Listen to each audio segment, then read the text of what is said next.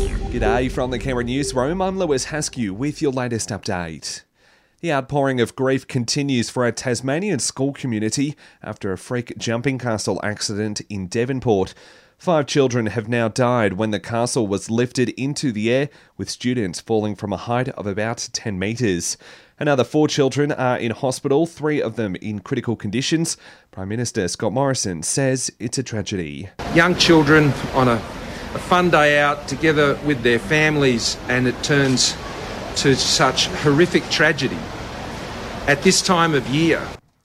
In New South Wales today, the number of people with COVID-19 in hospital has risen slightly to 215, while ICU patients have dropped to 24 amid one new virus-related death overnight. It comes as the state records another record day of case numbers, with 2,213 new infections in the past 24 hours. 386 people are in hospital in Victoria after 7 deaths and 1,510 new infections overnight. Meanwhile, new data shows up to 35% of Aussies who catch COVID are stuck with ongoing symptoms like brain fog, fatigue and breathlessness. The condition already has a name, known as long COVID, and Aussie GPs are being told to prepare for an influx of patients with the condition. As COVID testing clinics in the ACT struggle to meet demand, authorities are reminding those turning up to make sure that you actually need a test before arriving. ACT Health Minister Rachel Stephen-Smith says clinics have had hundreds of Canberrans show up for interstate travel testing who don't actually need to be there. We've had people presenting for a test for domestic travel purposes who don't require one.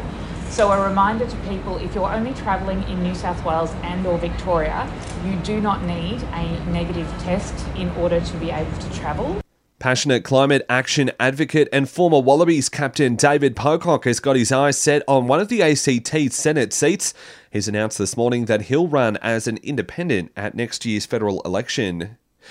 Canberra's Lifeline Book Fair is back again, this time out at Thoroughbred Park. CEO Carrie-Anne Leeson says it all kicks off today and is encouraging people to head down and support a great cause. We haven't been able to do our fundraising events, so the team themselves, again, planning and plotting to the best of their ability, but being struck down by COVID. It's been quite devastating on so many fronts, but that's why we're so excited to get this book fair up today.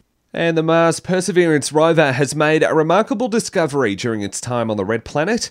It's found that lava once flowed from the site of an ancient lake. And that's the very latest in news. We'll have another update for you right here around lunchtime.